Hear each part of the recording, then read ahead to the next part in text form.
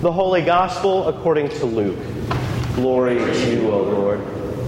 In the 6th month, the angel Gabriel was sent by God to a town in Galilee called Nazareth, to a virgin engaged to a man whose name was Joseph, of the house of David. The virgin's name was Mary. And he came to her and said, "Greetings, favored one, the Lord is with you." But she was much perplexed by his words and pondered what sort of greeting this might be. The angel said to her, "Do not be afraid, Mary, for you have found favor with God. And now you will conceive in your womb and bear a son, and you will name him Jesus. He will be great and will be called the Son of the Most High. And the Lord God will give to him the throne of his ancestor David. He will reign over the house of Jacob forever, and of his kingdom there will be no end." Mary said to the angel, "How can this be, since I am a virgin?" The angel said to her, "The Holy Spirit will come upon you, and the power of the Most High will overshadow you. Therefore the child to be born will be holy. He will be called Son of God. And now your relative Elizabeth, in her old age, has also conceived a son. And this is the 6th month for her who was said to be barren. For nothing will be impossible with God." Then Mary said, "Here am I, the servant of the Lord. Let it be with me according to your word." Then the angel departed from her. The Gospel of the Lord. Praise to you, O Christ. You may be seated.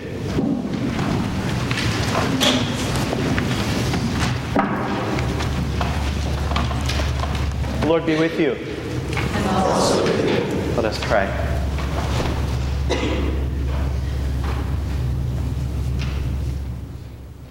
Good and gracious God, we set up so many plans and arrangements for how we would like you to come into our lives and into this world. And yet you have your own way.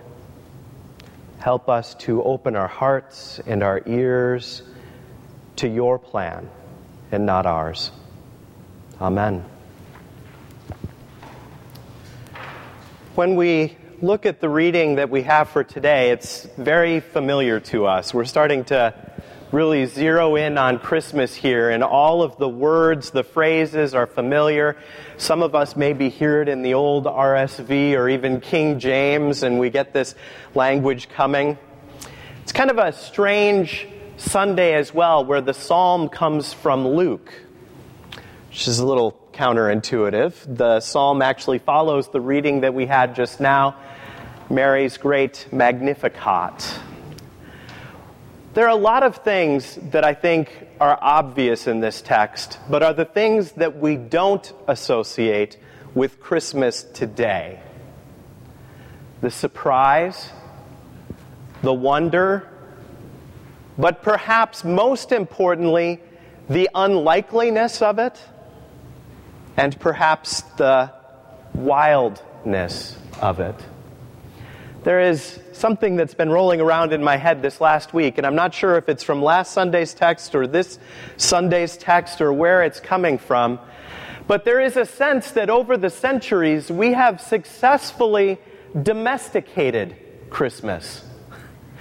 We've made it safe, we've made it useful, we've brought it into the house, we've made it, touchable and not scary.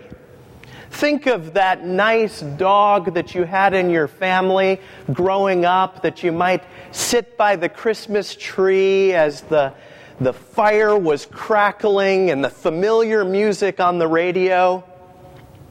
Now picture that scene, except you're in a forest next to a tree, and it's a wolf.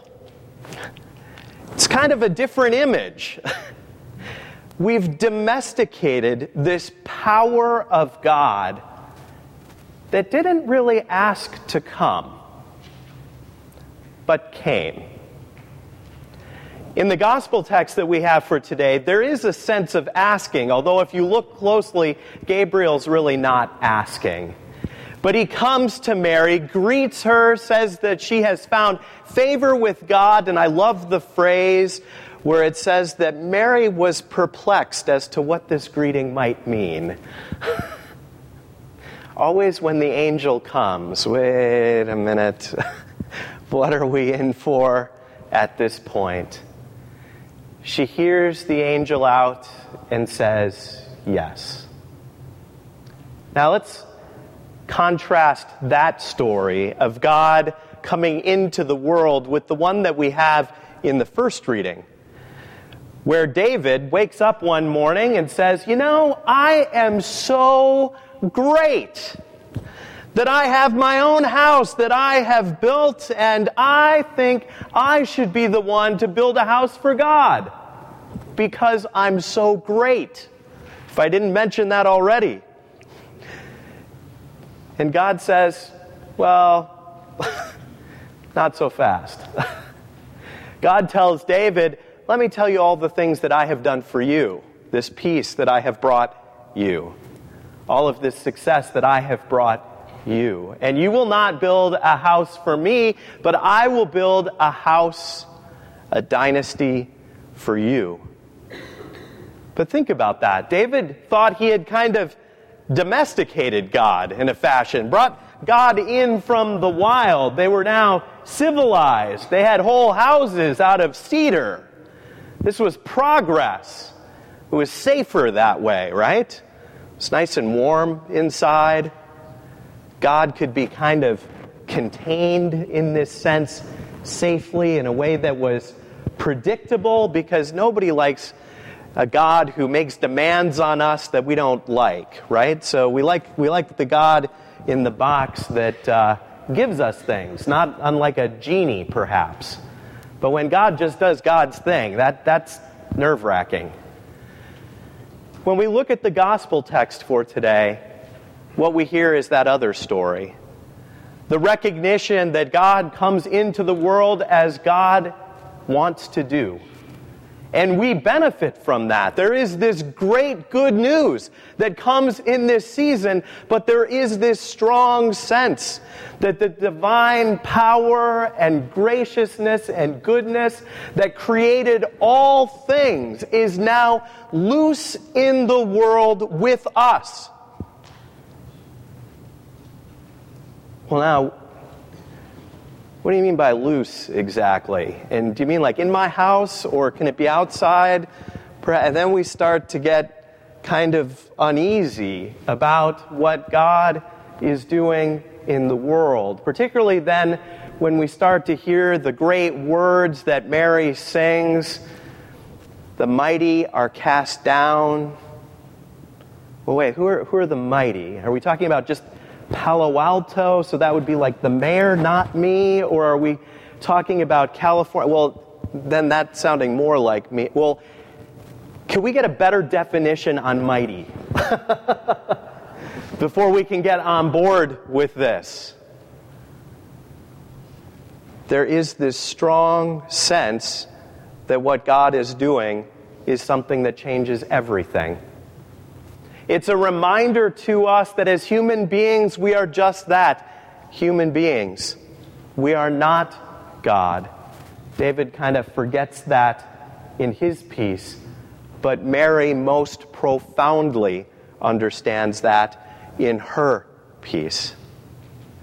As we move through these days of preparation, we've kind of domesticated this thing, right?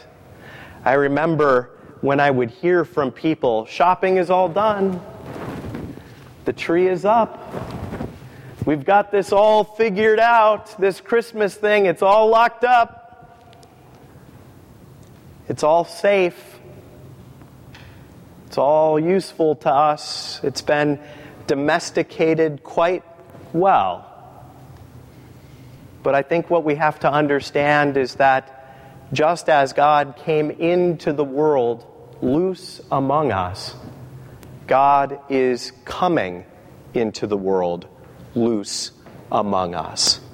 And as we move through these days, it's important that we not look only backwards, but also forward, trusting that this safe, warm, domesticated story is, if anything, the exact opposite of that, but an understanding of God coming into the world still in ways that shake everything and reorder all of the world around us.